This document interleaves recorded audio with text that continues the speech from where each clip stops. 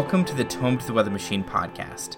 I'm your host, Ryan Hall, and this week I had the really wonderful opportunity to talk to Daniel Wyche. Daniel is a musician and teacher living in Chicago, working mostly in solo and collaborative improvisation. Daniel's put out some really great records on Astral Spirits and various labels across a variety of formats. Daniel is also involved in the incredible Quarantine the Concert series through Elastic Arts in the Experimental Sound Studio. I had a great time talking to Daniel. Unfortunately, there was quite a bit that I had to cut out due to internet issues on my end that have now thankfully been fixed. We pick up talking about Daniel's love for science fiction, and that dovetails really nicely into a conversation about how experimental music fosters new ways of hearing sounds and allows us to imagine new worlds with their own laws. Please support Daniel by purchasing his music and Elastic Arts by watching the Quarantine the Concert series and donating to the performers. 100% of your proceeds go to them. And without further delay, here's the interview.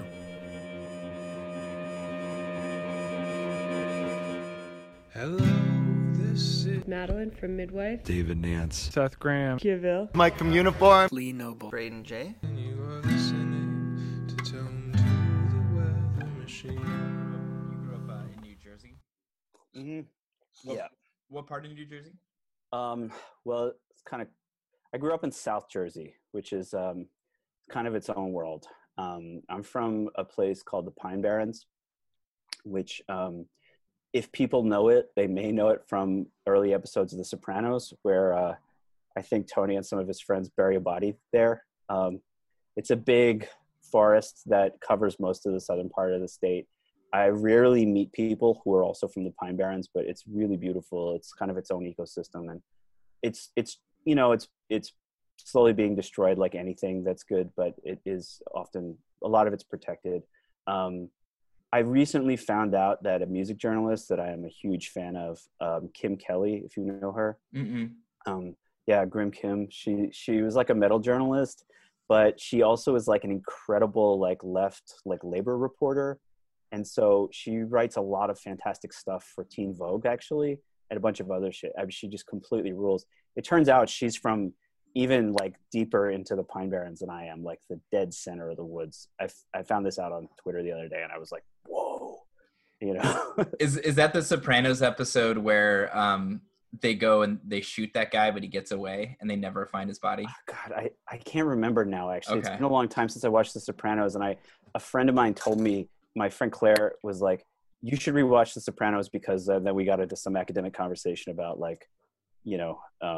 psychoanalysis and race and immigration and all this other cool stuff that's actually And somehow Sopranos got left off the table. No, that's why that's the sub. Yeah, Okay. No. In all of that within The Sopranos. Yeah. Got it. Yeah. Got it. So, I think it might be that episode, but yeah. So that's where I'm from, and it's a weird place, but I guess everybody's from a weird place. Yeah. I would say Littleton, Colorado's where I'm from, is a weird place for sure. Sorry. Oh no, go ahead. Oh, the one thing that is lucky about New Jersey is a really compact place. It's very small. There are tons of people in it, So my hometown is about an hour and a half drive to Philly, and through the woods. So it's really weird. We would go in high school and drive out to Philly and go hang out and go to shows and stuff. But you'd be in the middle of nowhere and all of a sudden you'd be in a major city. It was really strange. And my dad lives further north, so you can, his house, I can walk to a train from his house and go to New York on the train. So I had that as well.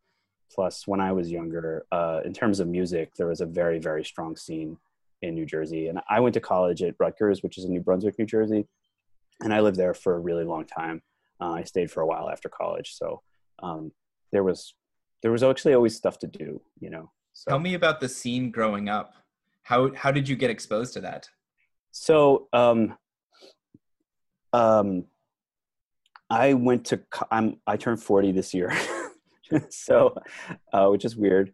And I was in school at Rutgers in New Brunswick from 1998, and I graduated in 2003. And then I left there in 2005 and moved to Philly. But again, all kind of similar stuff. And I started playing guitar when I was a kid, and I really was into music, and I was really into, my parents had a fantastic record collection. They were, my mom especially is just really great knowledge of like 60s rock and Motown and stuff like that. So I kind of grew up with that stuff. And then at some point in high school, middle school, I sort of like was exposed to punk through like, actually, I'm pretty sure a very specific friend of my cousin's who gave my cousin a bunch of Black Flag tapes, and we like obsessed over them. And then, I was lucky also in that in that time, there was a couple of really good radio stations in New Jersey. FMU has been around forever, obviously. That was like a little bit out of my ambit, but there was a radio station called 106.3 WHTG. It was a kind of, they call it what they call the modern rock station, but they had a lot of wild stuff on there. I mean, like really interesting music and stuff. And I think like the later at night it got, the weirder it got too. So I actually still have, these were the days when you would put a cassette in your radio and have it primed to hit record when a song you liked came on. So like I actually have a ton of those tapes still from the station of just like, there's usually just mixtapes from taken right off the radio. Do you remember what some of those early discoveries were? Oh, like I mean, again, early stuff. Like actually, since it was the anniversary of his death yesterday, like Nirvana obviously was pretty important at the time.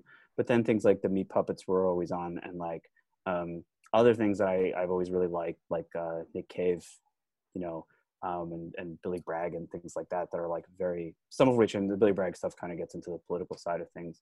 But I discovered two of my favorite bands ever, I think, that way, either that or through 120 Minutes, which were Hum, which is my absolute favorite band, which still is very, even though I don't write songs anymore or anything like that, like still incredibly important for me in various ways. And Sunny Day Real Estate would be the other one that was like, I remember it was like 1995, and everything was like grunge. It was like Nirvana and Pearl Jam and all that stuff, and that was great. And then I remember hearing Sunny Day Real Estate and getting the information that they were also from Seattle, which at the time was really bizarre.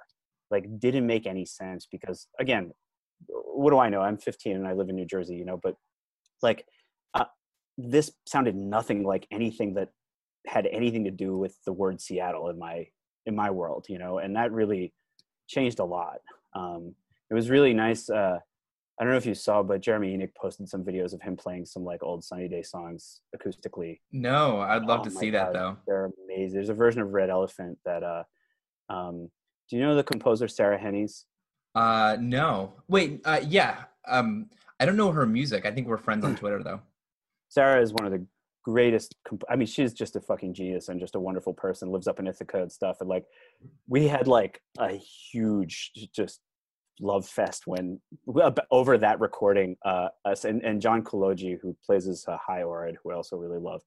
We just were like, oh man, we're old and we love this. It was great. So those were things that like I, kind of just through the radio and stuff. And then, my other actually probably favorite band after Hum is the Butthole Surfers. And like I was, I think because I grew up so much with like 60s music with like Hendrix and things like that, which I gravitated towards the weird parts of that, like the psychedelic parts and so on, all the noise and everything. And yeah, the freakouts. Oh my God. Like, I still think that like, Hendrix's performance at Woodstock is like a radical piece of political art if you kind of really understand the context of what he's doing and so on. And I it's still so important. And so like something about that translated really well to getting into like Paul Leary, who's the guitarist from the Butthole Surfers, who I have said is actually like the biggest influence on my guitar playing, like period. Which I've never met anybody else who would say that, but so anyway, it was just like really in all that stuff. And then I went to college and, I liked punk and everything. And I liked hardcore because that was also just sort of around. And that was the scene, right? So in New Brunswick and New Jersey in 1998, 99, like the sort of, I don't know how people periodize emo now. So I'm just going to say the emo that existed at the time and hardcore. Like Lifetime? Oh yeah. Lifetime was around, Ari was, he was around. He was a little older than us, but you know, But but it, he, would there be like saves a day too? Like, yeah, I went to college with them. okay, wow. Yeah, and I mean, the one guy, fuck, I can't remember. I'm just having a hard time remembering people's names. But the one guitarist, the original guitarist, he was like we had religious studies classes together in college and stuff, and like there were other bands that were really great, and the scene was super super strong. Probably, you know, I would say for me, and I think for a lot of people, the most important band was a band called You and I. I haven't heard of them. Yeah, they were legendary. I mean, they were, and it's You still, and I like the. yeah, yeah. Okay. They're gonna, actually, I gotta get on this. They're re-releasing their discography on vinyl. I think, I can't remember who's doing it. But that band was still friends with Justin, who is the singer. And they were, that was actually really interesting. So let me back up a little bit. I'm giving like a lot of Jersey history right now. Please. So I grew up up until I was like 14 in a town called Jackson, New Jersey, which is the only way people know what it is. It's where Six Flags is. And then we moved to this other town, which was way deeper into the woods called Tuckerton, because my mom was a teacher there. But there was this guy, Justin, who, and this other guy, Tom, Justin Hawk and Tom Schlatter, and they had a band called Instill. And they were awesome, and they were like a little older than us. I mean, and I'm still friends with Justin. My cousin, who is my best friend, Mike Nicosia, who I will mention many times, we keep talking. He was in a band with Justin for a while, actually, just recently. And they were like these hardcore dudes who like were super political. And we went to a couple of shows that they were on where I'd never seen anything like it. You know, I was a teenager, and you would have people where the description of the song was longer than the song. That was like the first time I ever heard that. And it was like, and it was always about something like some kind of radical politics, you know, like this song is about, and then they would talk about some struggle that like I never heard of before, maybe never heard of since. And then the song would be like 3 seconds or 10 seconds or something like that. And it would be over, and it would just be that the whole night. It became kind of a joke in that scene. But so by the time I was in college, Instill had turned into You and I. And You and I was, again, just, they were like nothing else, you know. I mean, and they were as far as the sort of like, they were loud as fuck, super technical, but also really raw.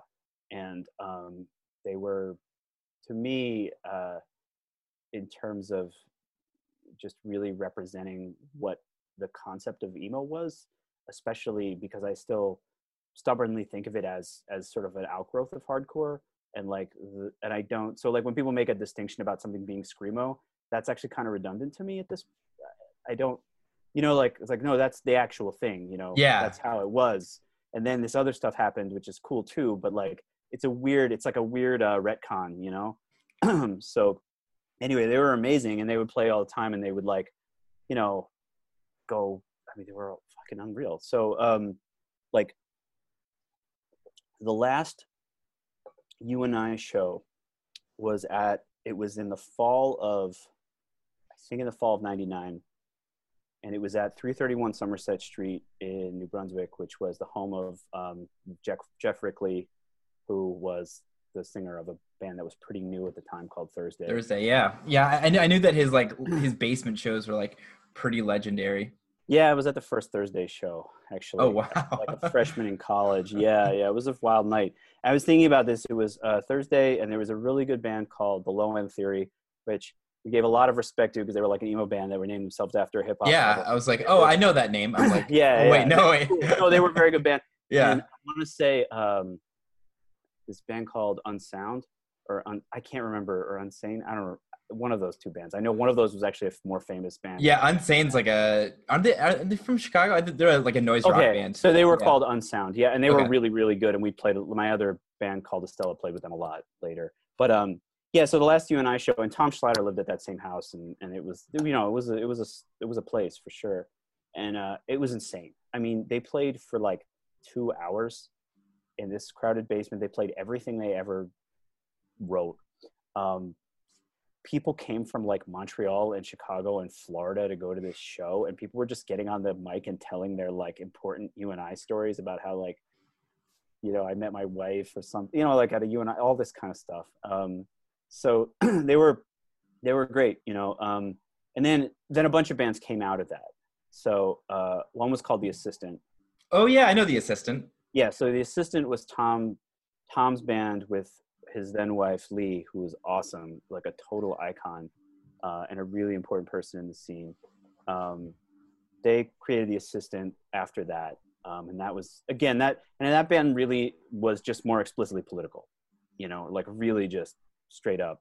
I know that band because Jeff Rickley shouted them out on like MTV, like he was on MTV, like, what should we be listening to? It was like The Assistant. That's great. That's great. Yeah. Good for you, Jeff. That's awesome. And then another band that came out of that, Casey, the other guitarist who I loved, had a band called Hot Cross. Oh my God. So, yeah. Love Hot Cross. Hell This is yeah. all the legacy of you and I. Okay. And there were a couple of other really great things that came out of that too. But The Assistant and Hot Cross were the sort of like the next generation of the stuff for those bands. So like I after I was in college, I moved to Philly. It was like you could just in that area, in that zone, you could kind of date people by whether they were like you and I or whether they were Hot Cross, if that was what part of their life was. By the way, I have a spoon. Sorry. I'm drinking tea. Yeah, I just like went to college and I liked music, and my roommate, the other funny thing about this was that ska was also very big in that scene. So all of these genres were happening at the same time. Would they play shows together? There'd be like absolutely. Yeah, hell yeah. There'd be like a hardcore fucking serious hardcore band, like an emo band, a ska band, a punk band, like all this stuff at one show. And it was cool, it was fine. And like obviously there's a lot of crossover between different people. So we would, go to these basement shows, and they were great. And I was always really impressed by how very political that scene was at the time, which was interesting to me later because that kind of dropped off. And there was a lot of like, people were straight edge, but I took that to be kind of positive at the time, and I kind of felt like I understood where they were coming from with that. Obviously, there's a lot of aggression and things like that too, but people are also very, very concerned with justice and issues around like justice and representation as best they could be. I mean, obviously there are a lot of problems with not just this music, but music in general in terms of race, gender, and so on. But I was impressed, especially for being like 18, with at least people were kind of being vocal about some of these questions where I didn't expect that, and then like, a few years later, there's sort of like, I don't know what you call like the guard changed, and it became more about partying and drinking and stuff. But, for a certain moment, there was a really powerful sort of political impulse there that I'd always associated with that music, actually. So, and then The Assistant especially, they would always like talk about a lot of stuff, like Lee especially would talk a great deal, but, Yeah, we talked online before this about, my real exposure to any sort of like actual defined leftist politics was through the liner notes of the Boys That's Fire, like major label. So much. I think it was on Victor. Yeah.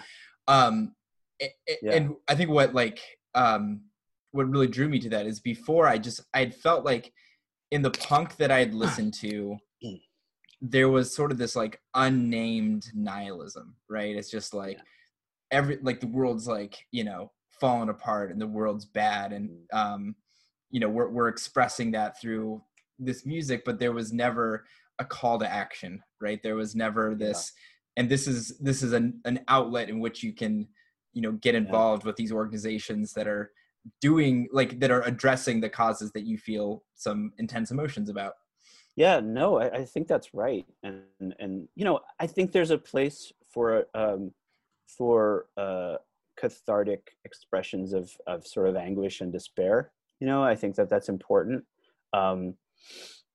But at the end of the day, that has to be in the service of some kind of action, and there's a lot of people, I think now there are people who want to just dwell on the despair and stuff and claim that that's like a politics, but it can't be, it just can't be. And it's interesting, obviously, I don't know, I know a little bit about what teenagers are thinking through my students, but I am really curious, how this stuff is playing out currently. It's also interesting that you mentioned Boy Sets Fire too, because they were also always a very explicitly political band, and they would talk about things at shows and stuff. Yeah. And yeah. I think it's really. Oh, did I? Oh, I think you froze up. Yeah. Okay. Are we good now? Oh, there we're back. Okay, cool. Sorry, I was looking at you and you were looking really intensely, and I was like. I think one thing that's really interesting is working with so I'm a social worker. I have this kind of macro level job, but then I also do therapy on the side. Oh, cool. And so I work with a lot of adolescents, and the thing that I think that sort of that intense expression of emotion has shifted over to hip hop 100%. Yeah, with artists like Little Peep and Triple X and Trippie Redd and all these Scar Lord and all these artists that are pulling from all of these really they sample Bane songs and they sample metalcore songs and stuff like that. That sort of unnamed just nihilism, that unnamed cathartic release of emotion has definitely shifted over, but it's shifted over in this really kind of truly nihilistic, almost self-destructive mode where the self, I think, is seen as this unknowable thing. It's just listen, I can't figure myself out, I can't figure you out, all I've got is just this opportunity to scream into the void. And I'm not criticizing, because I think that's a very real thing. It's coming from a very real place.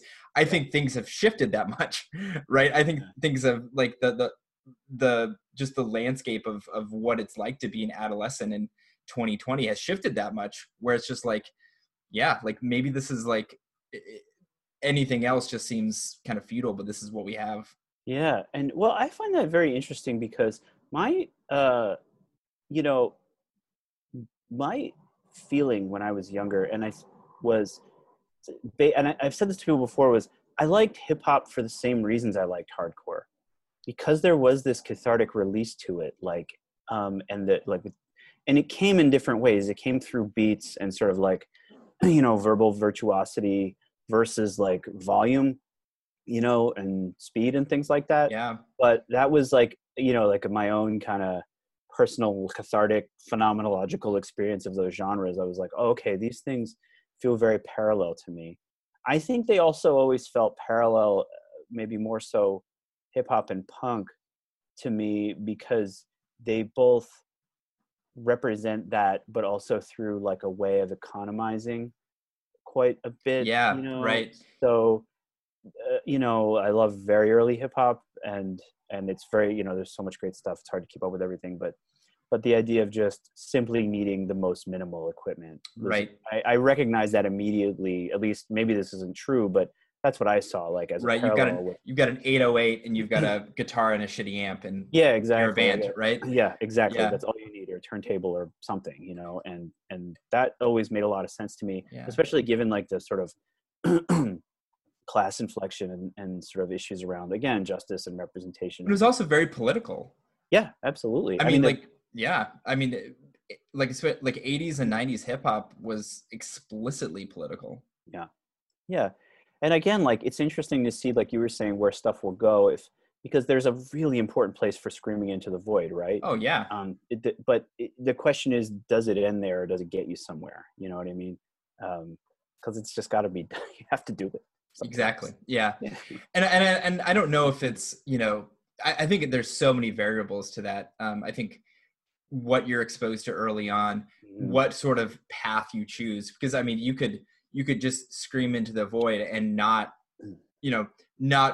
read the Boy Sets Fire liner notes and get inspired to be, whatever. Because so many of the kids who I went to high school with, who were on the football team, love that record.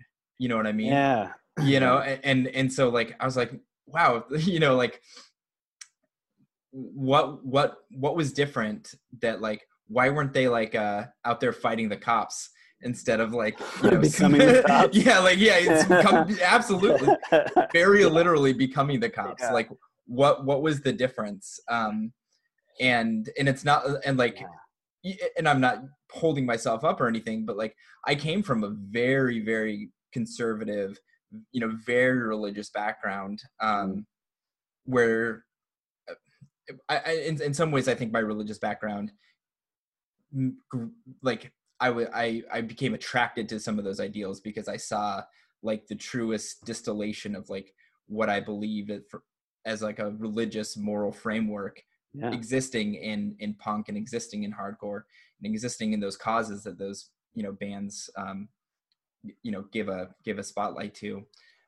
But I don't know. There's just so many variables. I don't know either. I think about this a lot because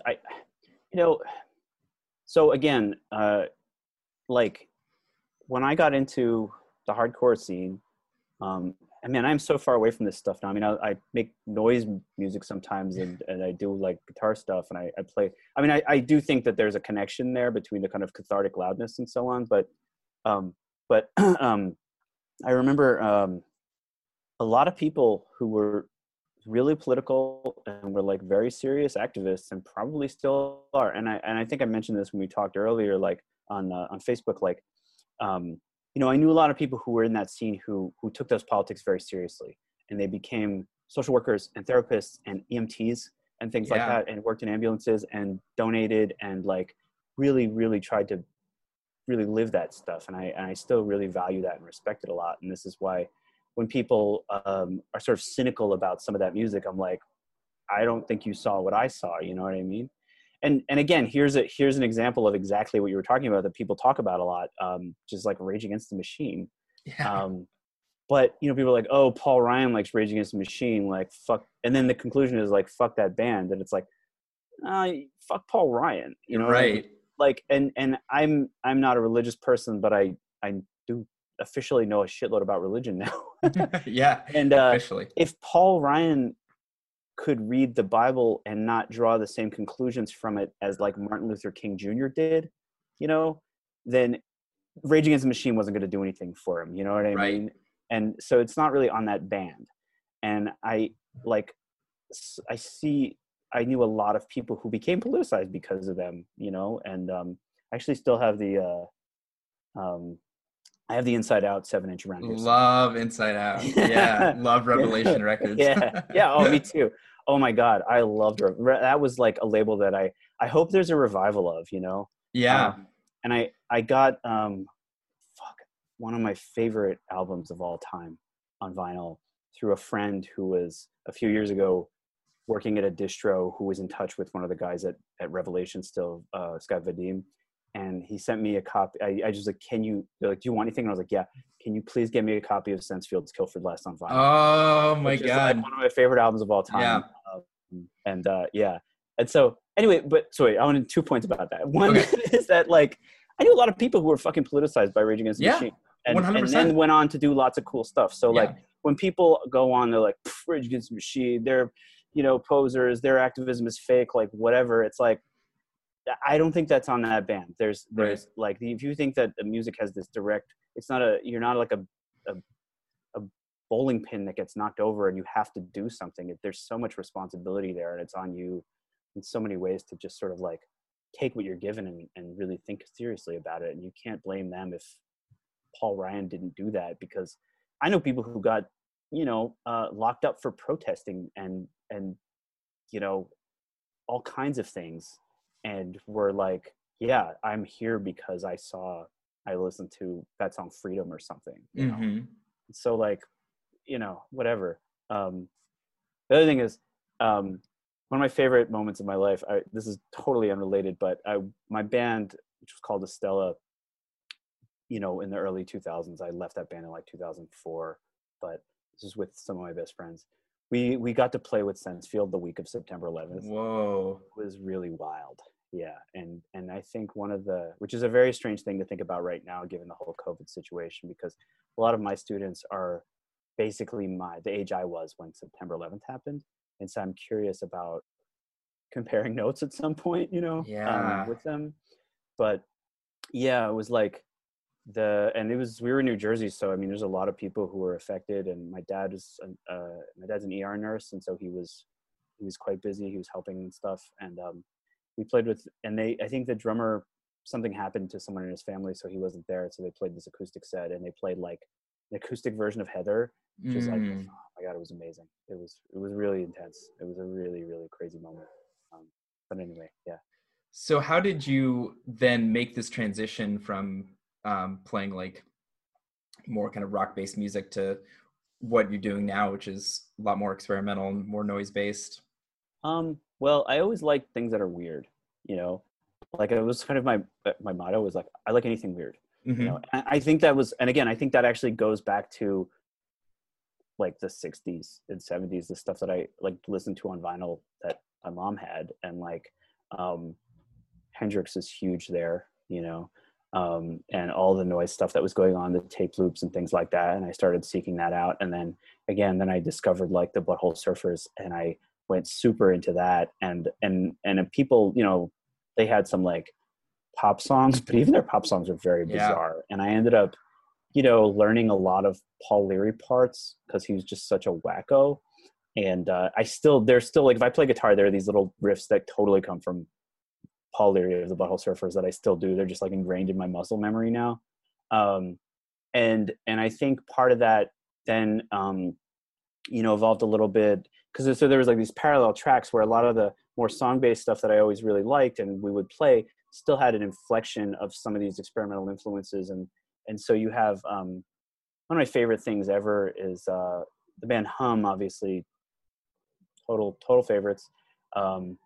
The song "The Pod" on "You'd Prefer an Astronaut" has a feedback solo, and my cousin Mike and I were obsessed with this. I mean, we were like, how did he do that, you know? And so we went and got this really specific Boss pedal that Matt Talbot used on that solo and stuff. And so like that impulse was always there. And I also just because of the 60s stuff, I was always interested in improvisation, you know? So I always tried to bring improvisation stuff into this more song type shit that we were doing. And it, you know, sometimes didn't really work, but you know, whatever. And then after college, you know, just being in college, kind of just like learning about all kinds of things, like encountering minimalism, getting more interested in, you know, I was always interested in jazz again, just from studying guitar and things like that when I was younger. And so kind of meeting new people who had that more of that background and everything, and just try to be absorbent and being very like archival, you know. So if I like learned about something I liked, I'd try, okay, what are all the other things that this artist or musician or whoever also likes? And, you know, encountering minimalism, I think I said that already, and Steve Reich and stuff, like just kind of all came together. And after I left New Brunswick, I moved to Philadelphia, where I encountered a lot more sort of radical improvisers and stuff. And this was around, I took a break and I did some traveling and stuff, but around 2006, I was living in Philly, and I met some people who I'm still very close with. Guitarist Nick Millivoy is one of my favorite guitarists alive, literal best. And his really good friend, trombonist named Dan Blacksburg, who is also one of the best musicians I've ever met. And then around that time, there was a experiment, you know, we had these other friends, and just kind of in the scene of people doing music there. And I think I just, in terms of my own listening habits, had gotten into more experimental things just on a daily basis. And then there's a guy there, Dustin, who started a series called Bowerbird, who that still exists, I believe. And, you know, they started doing events, and it was just like house shows and stuff. And then eventually it got bigger, and it was like way weirder stuff than I had ever encountered before. It was people who were like older free jazz players, like Jack Wright, the sax player, and people like that. But then it was the first time I encountered what's called new music, or like contemporary classical, like experimental classical music. And again, I'm like, this was, like 2005, 2006, I was like 20, 25, 26. And I always liked weird things, but then this was like, wow, this is another whole world of things I'd never even encountered before. And so then I just started digging into that and learning about people like Pauline Oliveros and like all these things. But that was like, that time was very important. And then I moved to Chicago in 2008 to start graduate school. So I was in grad school for a very long time. Yeah. And when I got here, a lot of, I did not expect for this to take this long. But then just through Philly friends, I got in touch with people here, and just sort of like ended up learning about shows and going to things and kind of like really trying to be very, very encyclopedic in encountering things here. Chicago is very different from Philadelphia. I mean, when I first moved here, my big revelation was like, oh, it's like bigger than Philly, but smaller than New York. Huh. But there are a lot of scenes here, and there's a very strong new music scene. It's a really strong, obviously very strong history of free music, improvised music, creative music. And then obviously there's the whole, my band had played punk shows here and hardcore shows here back in the day, but I had, I didn't know anything about some of this other stuff. And then there's the noise scene, and there were different people doing different things. And, I just started going to as much stuff as I could, a lot of it just by myself and making friends and things like that, and kind of snowballed from there. And I kind of always, it was like actually very freeing for me, because even though I really liked improvised things and I really liked weird things, I always felt like I was like, no, you got to write songs. I mean, people want to hear songs, And then I think moving to Chicago was like, oh, good, fuck that. I can just improvise or create these structured improvisations and really do things with noises and sort of ambience and all this other stuff that I didn't feel like I had realized there was an audience for in Philly, but kind of finally felt like comfortable doing myself and like transitioning to almost explicitly doing stuff like that around that time. So before we were talking about your kind of your interest in science fiction that is sort of is beyond our reality and imagines in some ways kind of either a positive future or a future that is kind of beyond our understanding. What is your interest, or what draws you to those stories?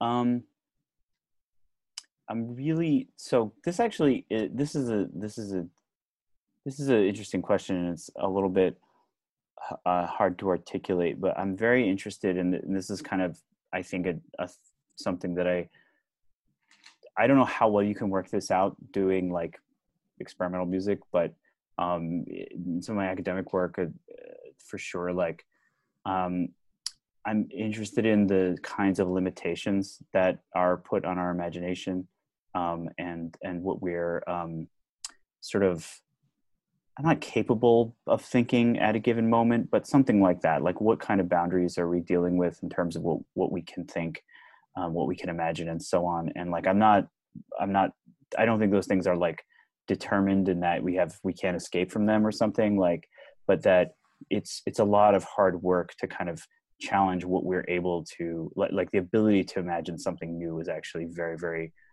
it's not just like a gift you have or something. It's something that like is a kind of political exercise, and it's like something that it takes work to be able to do, so I think that's important, like politically and morally and stuff. And so I'm interested in forms of art or thought that deal with that. Does that make sense?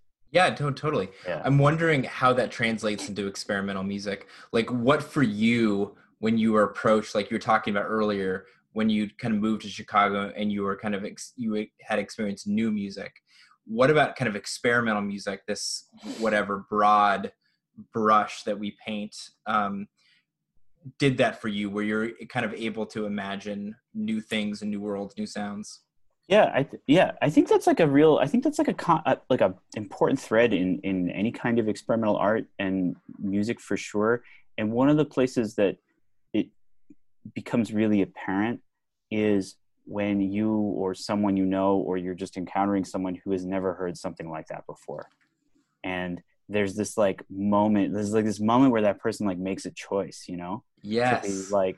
To be okay, like, what the fuck do I do with this? The choice. I never thought about it like that. It is. Yeah, you know what I mean? Yeah. What you choose to either try and figure it out, or figure out where is your way in. Like, what can I do to start to like this? Or understand why it even exists, let alone get something from it. Or you can choose to be like, fuck this, it's stupid, you know, or whatever. Yeah. You know, usually the yes is a very subtle type of yes, and the no is usually pretty dumb. Yeah. To And put the it use crudely. the no is usually a lot more like extreme and severe. One of my favorite things is watching people sort of be blindsided by improvisation or blindsided by experimental music. Yeah. There was this bar that was down the street from where we are, which in Cincinnati, if anybody's from Cincinnati, they would know Rake's End, which is it was this like dive bar, but you could go to a noise show at like on Tuesday at like 2 a.m. and have there'd be like, you know, 10 or 15 people who all sort of knew each other and were all kind of like denizens of that place.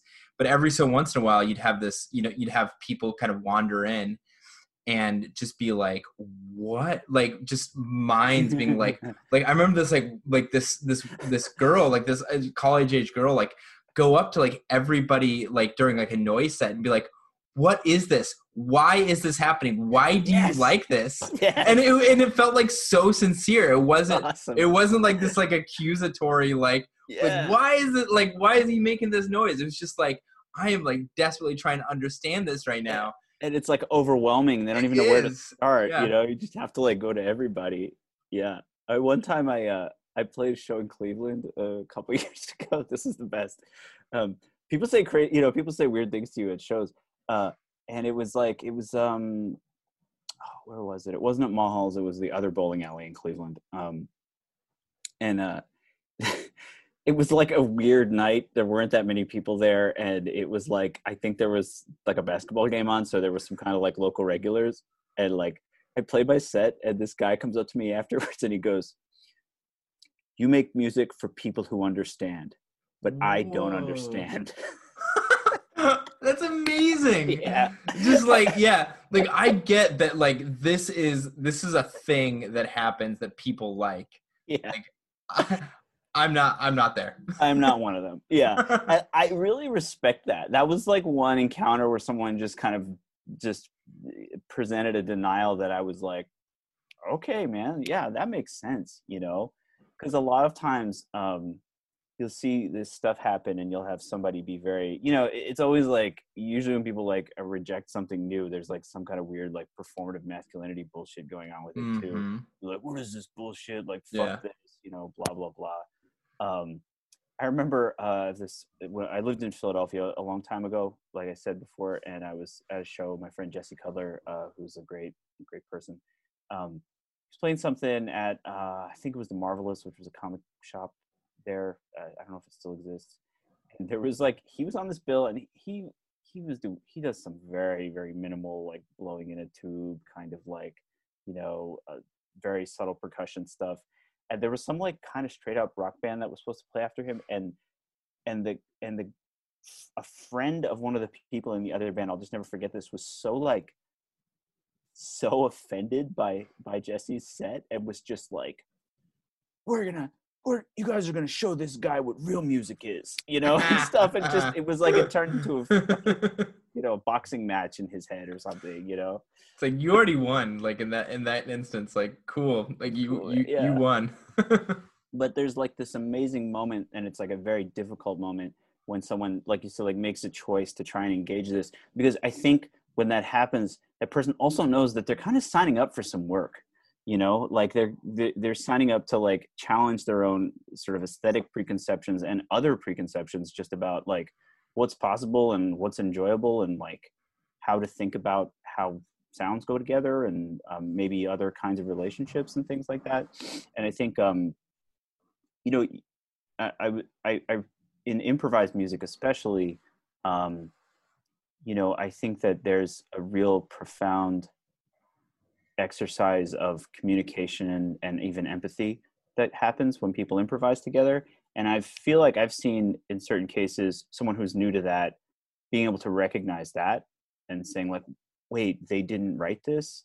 How are they doing this together? How can these people be like communicating so well without speaking and so on? And I think that is one of the places where things sort of where it takes on an ethical or a political shade too, you know, where you can be like, these people are interacting in a way that's really kind of liberatory, you know, or something like that, or really Yeah. challenging. That's something you can recognize, you know. And you know, and that might be a way people. And I'm very interested in like where does somebody get in? You know, like what's their in? And I feel like for a lot of people, that can be something sort of simple, like a lot of people just respect virtuosity, for example. And so if you see somebody like play really well, and even if it's weird, you're like, well, I can recognize that they're very good at what they're doing, so Right. that must mean something, you know. That's maybe I mean, I've seen this with like, so I taught a course on improvisation at the Art Institute here a couple of times, and we'll eventually get to free improvisation. And there are these really great videos of Cecil Taylor just doing these free improvisations on the piano. And you can find them on YouTube. It's just like improvisation number 4 or whatever. And he's wearing like a sparkly sweatshirt and a beanie, and he's just kind of going nuts on the piano. And it's this real, like, they're like 10-minute pieces. So like kind of watching the students who've never heard this before, like get you just like watching their faces, you know what I mean? As they kind of work through it, and then having them kind of recount their experience of it afterwards, and like, well, first I thought it was all just noise, and then somebody would be like, well, I did study the piano and I know that he was doing this really well, or like, I liked his sweatshirt or something, you know, like I've gotten all these responses. And so I figured if he was wearing a sparkly gray sweatshirt, he must be cool, so I should pay attention. It's just across the board. But like that experience, like that really specific moment, like where you try and find your way in, is just really different for different people. And it's fascinating and cool and beautiful and stuff. Well, and I think even like I liked his sweatshirt is a very valid in, because if your friends are like who you think are cool are all of a sudden like experimenting and doing all this like weird music, and you just happen to be there, you know, you can make that choice. You can, you know, be there with them, and or you can you know, gravitate to another scene that might be a little bit more up your alley. Yeah, absolutely. Yeah. And I think I love what you said about there being empathy between performers. Because I mean, that cuts through so many, you know, divisions when people are making sounds because they're neat sounds. And I think we lose that so much as kid, you know, growing up as kids. We're taught that sounds need to exist in like these meters and in these, you know, passed down, you know, modes and modalities in order to be like considered music. Right. And I think that's the great thing about improvisation, is that it can kind of cut through all of that, right? And so people do respect virtuosity, but if somebody could like just come up with like a neat tone and just like kind of jam on just like coming up with like a neat approach to sound that doesn't need any sort of like any of that trappings of, you know, professional music, like musicality. And I think there's a lot of empathy as well with the audience, you know, the audience kind of like wading through some things that might not be working for a minute with the expectation that like, I'm gonna go there with these people. Like I'm gonna wait this out. This part might not be like, not everybody's like jiving together, but like, I know that they may get there. If not, maybe another night, you know? Right. Yeah. Like we're all in this together. And that's the interesting thing too about the way that, say, at least improvised music is often performed, which is that it's performed a lot, you know, like, in Chicago, you know, I'm involved with a space called Elastic Arts, which has now been around for 20 years. And I've been involved since like 2013. And, you know, it mostly has been a place for jazz and free improvisation and creative music. And like, it's like a lot of regulars, you know, and I mean, like, people just playing with each other constantly. And like, you know, I think that's like an important part. And there are other places that do this, and they're, you know, in this city especially, but, you know, there's at least a critical mass here of people interested in doing that, where they're playing together constantly and bringing new people in. But that dialogue is getting worked out over not just one show, but many shows. And a lot of the audience members come back to kind of be part of like, how are these people going to interact again this time, you know? Yeah, that's amazing. I've seen some just absolutely like I wouldn't trade for anything. It just being in the audience, like when like improvisation just kind of like reaches this like mind meld peak of just like being on fire. I see people are like on the edge of their seats. It's like so thrilling in this way that I can't even compare to anything else, you know? And I think that, like we were talking about before, we are taught that certain things are, you know, quote unquote natural, but a lot of the things that we think of as being natural are just things that we've been taught. And they're in the, you know, they're in the collective consciousness. But that doesn't mean that they have to be, you know, and some of those things can be good or bad on their own merits, but just because they are what we have, we often, there's a lot of language, the language of like nature and like all this other stuff gets used to talk about music a lot. And it's, you know, I don't know, I reject that because I think it's reactionary, you know. Here's the you know, the tone of the universe or something like that. Like, what? First of all, that's not even true. There's no such thing. Right. But also, like, you're using this idea of what's natural as like to put a full stop, you know, set of parameters around something and say this is what's right, you know, because that's what that's code for. Like, this is what's right, and something that's not doing this is somehow unnatural or wrong or something like that. And like, you know, and so we get handed these things and we just sort of accept them, like, oh, music exists in songs, you know, and there's a person has to sing or pick something, you know, or it exists in the orchestra, you know, and it has to be composed, music is notated. These assumptions are just about what the definition, say, of music is, but they're historical, and somebody made them and somebody taught them to somebody else, and you know, they can be undone and challenged and stuff.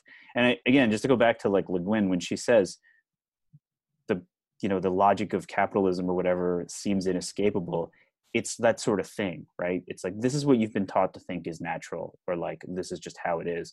And you can engage in art practices and other kinds of struggle that like actively undo that. And you may not know what you'll find on the other side, you know, like when you undo something, you don't know what's going to get like, but you might free up a little space to do something or create something new. And that could be a very good thing. I'm wondering now with like this idea that with especially improvised and experimental music, it being an inherently non-commercial, in some instances like a non-commercial, non-capitalist venture, the importance of these structures that we've set up in order to get it out, right? So like, you know, record label, like you know, Astral Spirits is a great example, right? Yeah. A record label that is focused almost solely on like improvised music, really pushing collaborations between people, where if it wasn't for that label as an inherently like capitalist like driving force that is getting it out into the market, like that wouldn't exist, or it wouldn't find an audience the way that recorded music does. Yeah. You know, yeah, like capitalism is full of contradictions. A really smart guy once said that. Yeah. But like, yeah, no, it's tough, right? And this is a huge question, right? And there's a lot of you know, like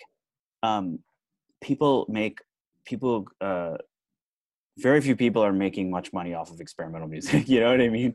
And as somebody who runs a label, I can tell you that is very true. Yeah, and your label is great. It's got so much good stuff on it, you know. And I bought 4 things from you on Bandcamp Day. Appreciate it. Yeah, I've listened to them a lot. Like, you know, and it would be amazing if people could make money doing this. I mean, it would be amazing if we lived in like some kind of future where we didn't have any money, but we're not there. So let's talk about how, you know, we do live. But yeah, like, you know, wait, what was the question actually? Because so I don't know if there was so much to say about this. Because I'm thinking a lot about the way that, you know, we're living right now, right? Yeah. With the coronavirus, just really challenging these perceptions that we had of how money just operates in our life, right? If we, in some ways, it feels like we're kind of living in suspended animation right now, where like we're like okay, like I don't have to pay my rent this month, possibly. Whoa. Like I can get, you know, I could get food from these other means that doesn't necessitate me like going to the store, or like how does this work? And so I think we're figuring this out. And also with with like these quarantine concerts, like these folks who are essentially giving these performances away for free, um or through a pay what you can, pay what you want donation base. I'm really wondering how this is going to play out in terms of our just the way that music is going to be made. I mean, we're already sliding headlong into you know records and physical media being kind of a very niche thing. And so I'm not sure where there's a question there, but it's we're in an interesting experiment right now where we're kind of like in some ways kind of putting on hold these putting on hold like these things that we thought were like givens, right? Mm-hmm. Oh, I need to pay my rent every month, right? Yeah, I mean, I have no idea. And I mean, I think that I honestly do think that like this situation will cause some things to change, and it will cause some other things not to change. Mm-hmm. I think things will, in some ways, go back to quote unquote normal, probably in a bad way. Yeah. I don't think. Yeah, I think that's like the worst thing that we could think of is like things going back to normal. And like as you alluded, so I'm one of the people who started one of these quarantine series, which is one of the shows is on right now. So I was just while we were talking before, I was like moderating the chat. Yeah. So and that's like a really weird situation because I actually had a tour canceled for the tape that came out, and I had posted a thing on Facebook to be like, maybe I'll do like a bunch of shows from my house or something. And then ESS is this great organization here in Chicago. Olivia Janelle, who's one of the people there, was like, maybe we can like create a series or something. And so me and the ESS team and Ben Baker Billington, if you know Ben, plays Quick Sales, and he's great. And we have trio together with Mark Shippey, that tape on Astral Spirits and something on No Index. We kind of just threw this series together in like a week. And I think like it's been really interesting watching people respond to it, because there's been some sort of negative comments that I think at first kind of took really personally, to be honest with you, because to me, like to put it kind of crudely, like what the fuck do you want? Yeah. Like, all of these people are losing money, and so the best we can do. This was the best we could do. This is like the smartest group of people I could possibly be working with on this, you know what I mean? And an extremely experienced group of people. So we like brainstormed and bust our asses for a week to be like, how can we get a bunch of money out there, Yeah.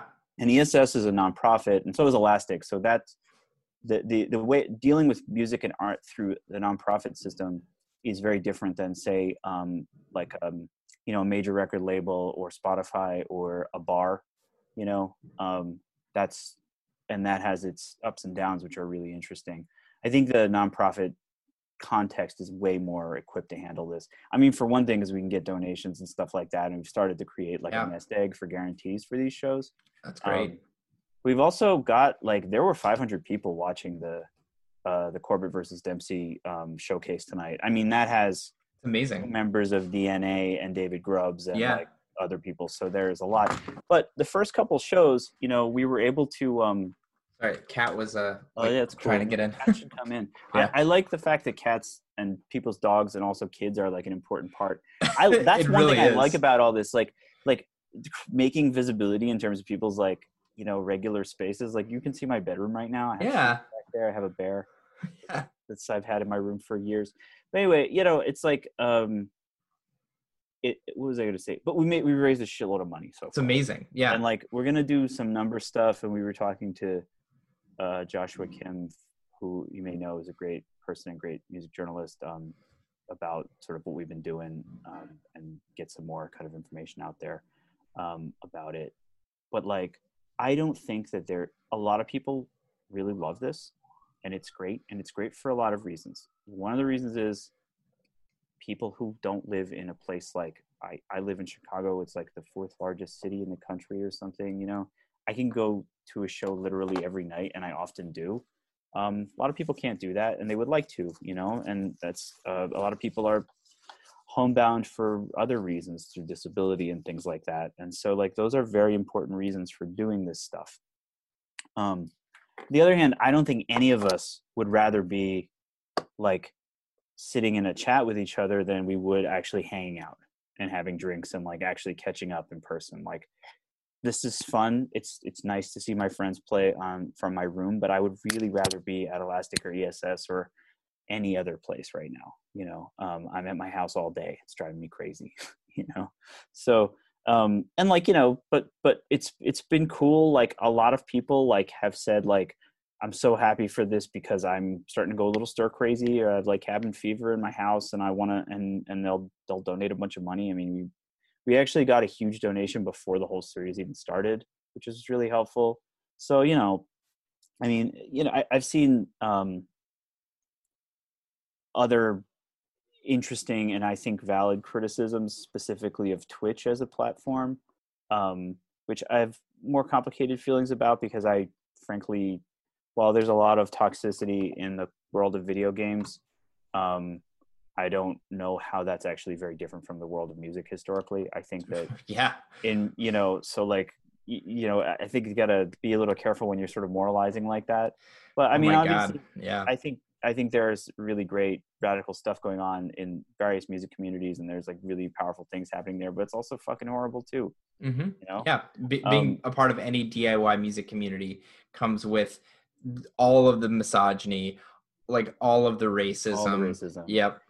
And I think the gamer situation, maybe because it's so extremely online, it's a little, you get that a little bit more. Like Yeah. at least it's done in a way that's public. Yeah. You I can't mean, hide behind being a good dude.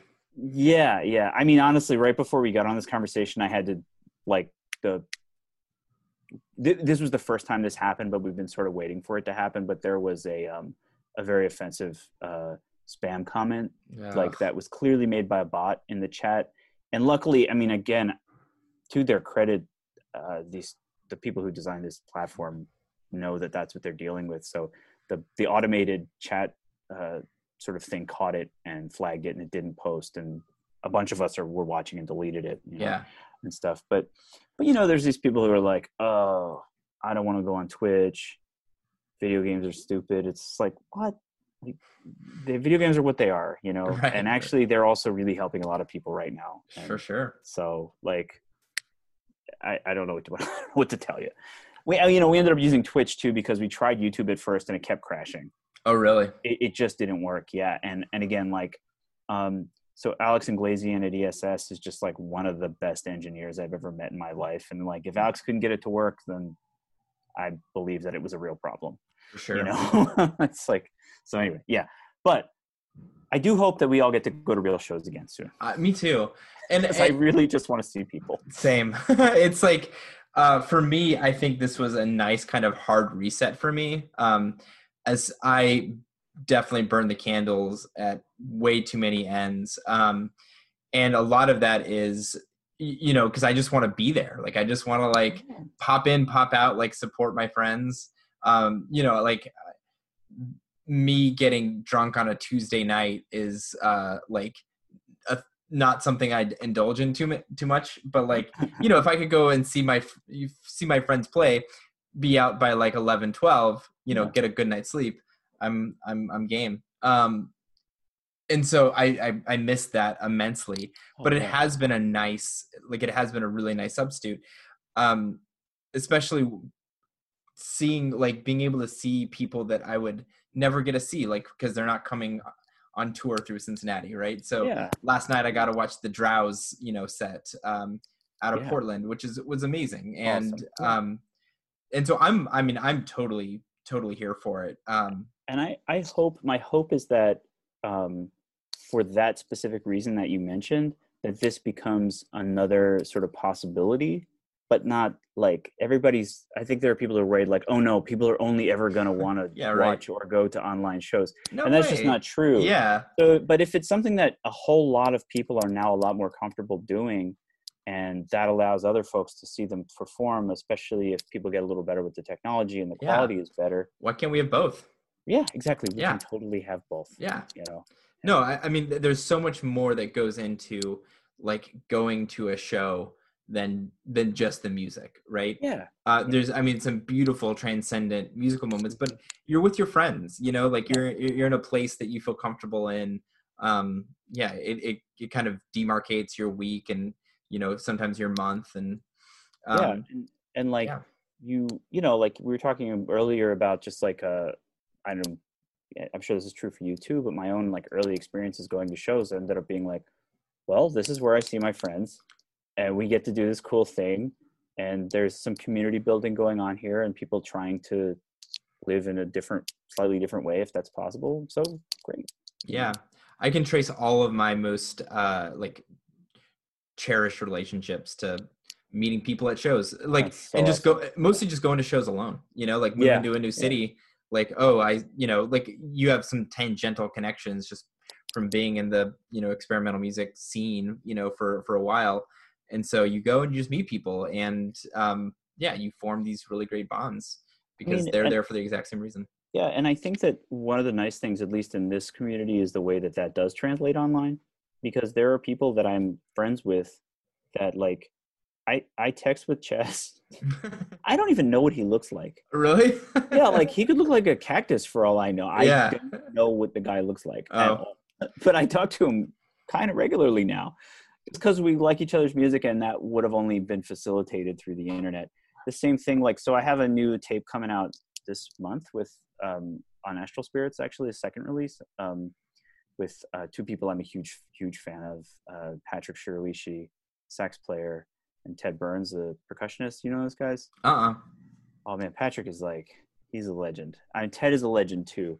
But Patrick is very active right now. He's a fantastic saxophone player. They're both from LA. And he just is like, he constantly releases stuff and it's all amazing. So he just had a new LP on Thin Wrist, and we have this thing coming out, and he had some beautiful stuff last year. And then, you know, I knew about his stuff through another mutual friend who mentioned him. And then Ted, I've just been a fan of his for a long time. He's one of the most sort of creative and sort of aggressive percussionists I've ever seen. I mean, he's sort of the master of like the drum kit with objects, you know. Mm-hmm. And he played with he did something with Sissy Spacek a while ago. Nice. And he was on that Lingua Ignota album. And I just, you know, his Instagram feed is a fucking joy. Like if you, you know, would he tour? Would he tour with Sissy Spacek? Was he like the drummer in Sissy Spacek? No, I don't. I think he just did percussion stuff. I mean, when I say percussion, I mean like he plays pine cones and stuff. Yeah. It's like so loud. It's incredible. Mm-hmm. You know, I mean, and I'm not. That's not a joke. Like he literally plays pine cones. So I was just like a fan of those guys, and like my sister moved to LA last year, and I was like, I'm gonna go to LA. I'm gonna hit these guys up, and then we'll make a record. And so like, you know, that happened through the internet, and part of it was just being like seeing Ted's Instagram feed a lot, being like, this fucking rules. I want to play with this person, you know. And like it's just so like that. Those relationships are facilitated, and they're real, you know, and they produce good things. So. And then when you meet in real life, I mean, it in some ways, you know, this has happened to me a lot. Where, you know, met people online, and then you know they've toured through Cincinnati, and it just feels like a natural extension. Yeah, right. It feels like, and I was interviewing Claire Rousset I love Claire. 2 weeks ago, and she said that like they're kind of like one night stands. You know what I mean? Where you just like have this like really intense like emotional connection with somebody, and then like the next morning they're like gone to the next city, you know? You know, and what's funny too, though, is that, and again, like, I guess that I went on tour the first time with my old band in like 2000 or 1999 or something like that. I mean, I was pretty young and everything, and the internet already existed. So I don't know what it was like but it was still like, at that time it was like message boards and stuff. So you kind of knew people, and then you still got to know people. You're like, oh, these are the people we know in, Wilkes-Barre, PA now, or something like that. I don't know. That's a really specific example, but or like Columbus or something, And so I think this is like an extension of that. That's actually just better. Yeah. Because you just know more about the people. Like you have these one night stands, like Claire said, but you still get to talk to them online. Yeah. Or see what they're up to. So yeah, and there hasn't been I can't think of any experience actually where I have met talked to somebody online, or friend of a friend, met somebody online, had them, because we host a lot in Cincinnati. Yeah. Had somebody come play a show, stay over at our house, and it not be like a fantastic experience. I know, it's so great. It's yeah. And there's just these it's great that you guys are doing that. Like I love that, and I support that so much. Like especially if you get to be the host, you know what I mean? Yeah, it's I love really it. fun. Yeah, it's wonderful. It was it was funny. So when I met Patrick and Ted. Patrick set up the recording session at his friend's basement, and I just showed up, and Ted showed up. We never met each other before. Ted and I went and got drinks from the gas station, and then Patrick showed up, and then we just played for 3 hours and recorded it, and then we went and played a show, and then it was like, all right, see you guys, And it's called Long Day because it was a long day, and we but it was wild because we just hit it. And we just played, and it was really great. And I think part of that was just the excitement of it, made it good. But also, I think that translated into the music really working. But it, there's this interesting thing that happens with improvisation where I don't know if it's like a skill, but there's a sort of an insight into thinking who would I like to play with, who would challenge me, or who does it make intuitive sense for me to try and do something with, And in that case, these were people who were like, I got to play with these two, and see what happens. And they had never played with each other before. They played shows together, but never collaborated. So, it was cool to just okay, I haven't seen those guys since last summer, in person. Yeah. Talk to them all the time, but it's Do you have anything else coming out? That's the next thing I have coming out. I have a solo record that took me 5 years to finish. That is frankly the best thing I've ever done. Cool. And I have been sort of sitting on that and trying to find the right home for it. Mm-hmm. It's I'm really slow, so you have Claire or Patrick who put out stuff all the time. I respect those people a lot. I can't do that. This record has 2 pieces of music on it. One of them was recorded at the end of 2015. And then the other one, it took me 3 years to finish. Wow. And I recorded it in a silo in Wisconsin at a art residency called Acre, which is a really awesome organization here in Chicago. And I've been a visiting artist there, and I've been involved with that a bit too. And they have this summer residency that's amazing. It's on a farm in Wisconsin. There's all this land. It rules. There's a silo. When I first went there in 2016, I just spent a lot of time recording in the silo, and then I kind of was cut the recording apart to make a composition out of it. And then I was like, fuck, I need more. So I had to go back the next year. I was like, I got to wait to go back, and so then it just took a long time to get everything set and mixed and everything. So that is something I just, the last so I guess there's this re-release, the Void Ship tape, but the last record I had that was a solo record before that was in 2016 or 2015 was Our Severed Sleep. So I'm just trying to find the exact right place to release this, and figuring out how best to do that. Yeah. But I'm excited for that to emerge at some point, but it's very, very important to me and very special to me. So I want it to come out in exactly the right way. I don't want to fuck around, mm-hmm. I have some other pieces of music that I'm working on. Usually if I do solo stuff, they're actually more compositional. They're more structured improvisations. So I have 2 other things that I'm working on as far as that goes. Gotcha. And so possibly this year, possibly next year. I hope so. Yeah. I don't know. I mean, there's a few things that are floating around, but we'll see, Well, Thank you so much for chatting with me. I feel like we Oh could yeah. go a lot longer, but this has been really great. I'm hoping that the parts that kind of got glitched out, we can work around or just leave in as a weird experiment. Yeah, if they sound cool, just leave them. Yeah, yeah. Yeah, no, it's so great talking to you, man. It's so great. Like, I know we haven't actually met before, so this is really, really nice. Well, yeah, it's kind of like